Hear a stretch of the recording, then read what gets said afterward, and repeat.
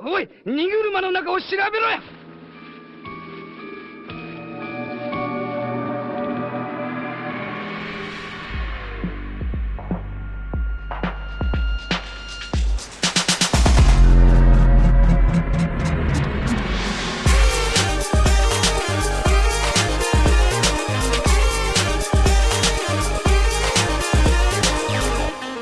Ahoj, jsem Standa Biller a dneska spolu umřeme s Petrem Fialou. Já vím, že jsem vám nejspíš na konci minulého dílu sliboval, že další díl bude optimističtější nebo veselější, že třeba probereme mor nebo choleru, ale bohužel lhal jsem. Tak jako lže vláda o tom, že vzdělání je její priorita.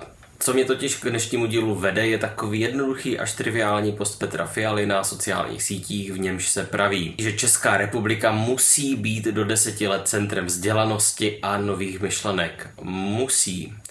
Já nevím, jestli musí, ale mohla by a bylo by to dokonce skvělé.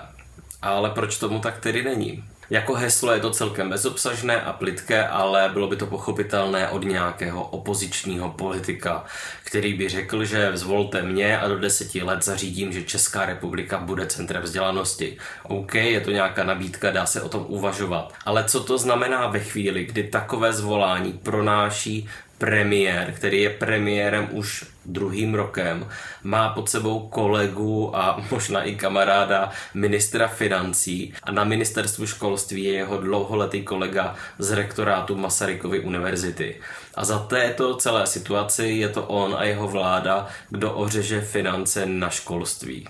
To ale může Petr Fiala úplně stejně říct, že Česká republika musí do 10 let kolonizovat Venuši. Základním i středním školám jsem se tady už věnoval mnohokrát, vysokým školám se teď nebo zítra v novém textu věnuje Magda Dušková. Já se vrátím úplně na začátek, k předškolnímu vzdělání. O školkách se obvykle mluví v souvislosti s rodiči a konkrétně rodičkami, protože je to smutné, ale většinou v České republice jsou doma s dětmi ženy. Ženy třeba studují, pak se nechají nachytat sliby státu, že jsou děti nebo rodiny priorita, pořídí si nějaké děti a pak s nimi doma zhníjí. Náhle prostě zjistí, že jsou státu nějaké děti a rodiny úplně ukradené. Nemůžou se vrátit do práce, protože děti není kam dát, protože nám ve školkách chybí desítky tisíc míst. Šachmat. Kéž by třeba lidovci, kteří se potřebami a zájmy rodin neustále ohánějí, věnovali rodinám alespoň 10% energie, kterou věnují tomu, aby někomu zničili nebo dostatečně znechutili život, když bojují proti právům lidí LGBT+. Kdyby místo toho prostě bojovali o ty rodiny, třeba o školky, ale to ne. Dekády se zde opakuje, že je předškolní péče nedostupná. Máme prostě málo školek. Jako alternativa se prosadila podpora dětských skupin. To je určitě bezvá, ale není to dostupná péče o děti. Za dětské skupiny se platí, ve velkých městech tyto částky přesahují 10 000 korun měsíčně. To není dostupná péče o děti. Dostupná péče vypadá jako třeba spádová základní škola, do které musí vaše dítě vzít. A je zdarma. To stejné bychom potřebovali u školek.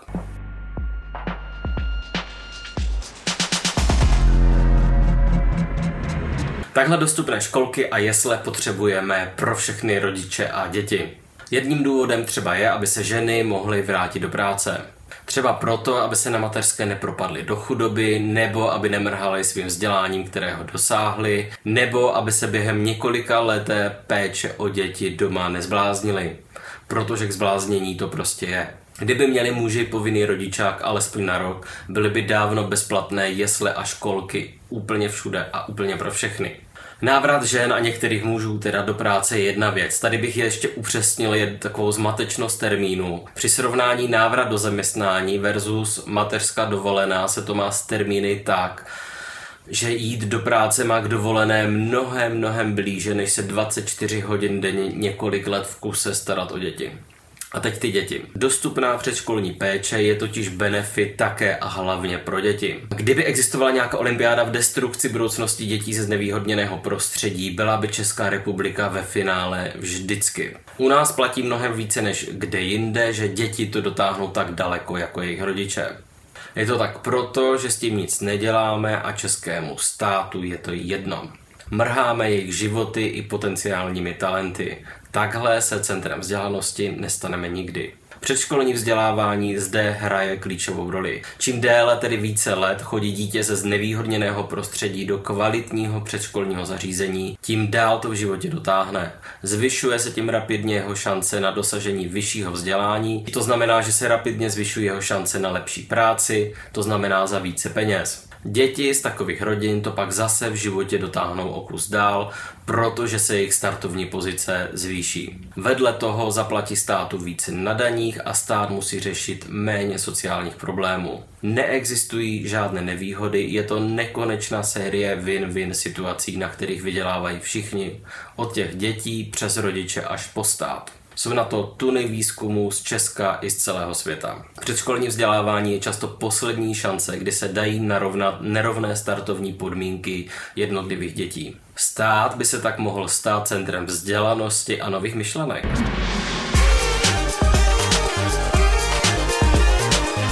Pokud milujete pořad Všichni tady umřeme a chtěli byste ho podpořit, kupte si nové tričko s věčně hladovou marunou na e-shopu Alarmu na adrese e-shop.denikalarm.cz. Děkujeme.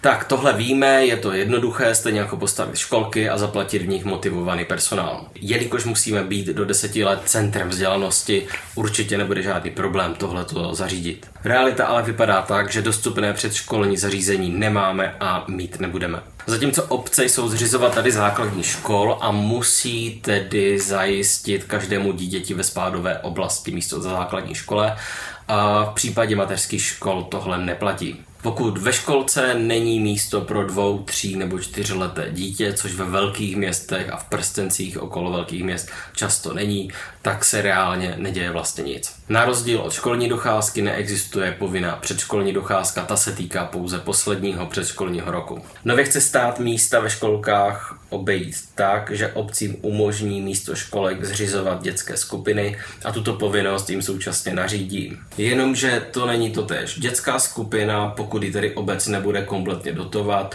na rozdíl od školky je placená a to výrazně více. To znamená, že situace dětí ze znevýhodněných podmínek to neřeší nijak, finančně to může být nedostupné pro všechny nízkopříjmové a rodiny to extrémně finančně zatíží. Což vzhledem k tomu, že stále trvá Fialova drahota a brutální inflace, není nic moc. Druhá věc je, že školka a dětská skupina není totéž. Školka se musí, samozřejmě s různým úspěchem, který teď nechám stranou, řídit rámcovým vzdělávacím programem. Ten musí naplnit a v rámci něho poskytnout každému dítěti předškolním zařízení určité vzdělání.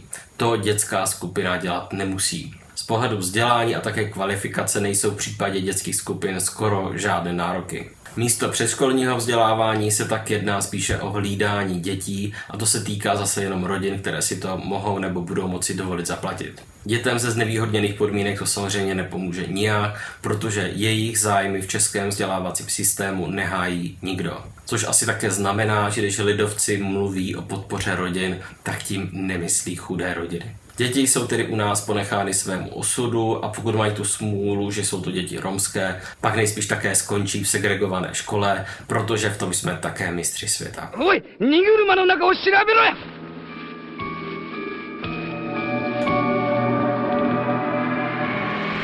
Pokud bychom chtěli mít v předškolních zařízeních zajištěná místa pro všechny děti od 2 let věku, pak nám v tuto chvíli chybí zhruba 70 000 míst. Ty by měla zřizovat obce, které na to však buď nemají peníze, nebo je jim to jedno, nebo obojí. Stát jim peníze dát nechce. Současně je to ale stát, kdo nese náklady toho, že jsou děti a s nimi také matky zavření všichni doma a spolu civí do zdi. Ještě v květnu řekl Petr Fiala.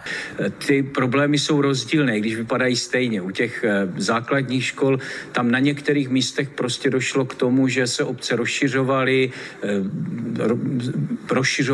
prostory pro bydlení, přicházely tam mladé rodiny a prostě se zapomnělo na to, že součástí těch plánů musí být i vybudování nových školních kapacit. My se to teď snažíme řešit ve spolupráci s obcemi. Největší krize je v tom prstenci kolem Prahy ve středních Čechách, proto navyšujeme Národní plán obnovy o 0,5 miliardy korun. Chceme miliardy korun dát skutečně do vytvoření nových kapacit na základních škol, tak aby se ten počet v České republice zvýšilo 10 000 míst. Je hezké, že vláda takto v květnu navýšila finance na stavbu chybějících kapacit základních škol, což se mělo týkat také předškolních zařízení. Ještě začátkem léta s tím operoval ministr školství s tím, že bude mít 45 miliard z této půjčky a část těchto peněz půjde na výstavbu chybějících kapacit. Jak to dopadlo? Těch 45 miliard se kompletně škrtlo a je z nich 0. Stát stejně jako v předchozích dekádách nedělá pro výstavbu chybějících kapacit tak, aby jich bylo dost zdarma pro všechny děti, vůbec nic. Rodiče a matky zvláště mají smůlu. To také znamená, že třeba děti ze znevýhodněného prostředí, které by potřebovaly několik let chodit do kvalitního předškolního zařízení, aby se zvýšily jejich šance na dosažení lepšího vzdělání, lepší práce a lepšího života, mají v České republice opět smůlu. Další generace jsou tak odepsané, protože český stát o tom, že je vzdělání priorita, pouze halucinuje, jako Petr Fiala. Ženy už dávno v České republice muže předstihly v míře vysokoškolského vzdělání. Škoda, že je pak český stát nechá hnít zavřené doma, protože není schopný zajistit dostatek předškolních zařízení. Mám trochu takové podezření, že se takhle centrem vzdělanosti a nových myšlenek možná nestaneme vůbec nikdy.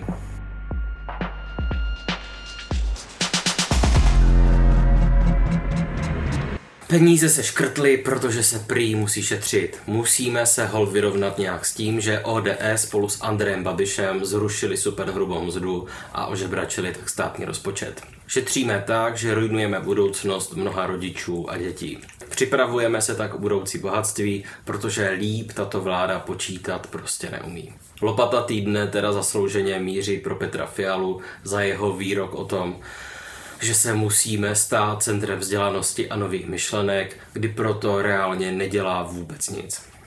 Díky za pozornost, tohle je pro tenhle týden všechno, že to bude příští týden veselější, vám už radši slibovat nebudu. A pokud jste to ještě neudělali, určitě zvažte podporu Alarmu, protože Maruna má pořád hlad, s čímž si můžete koupit na našem webu i toto tričko. Díky za pozornost, zdarec.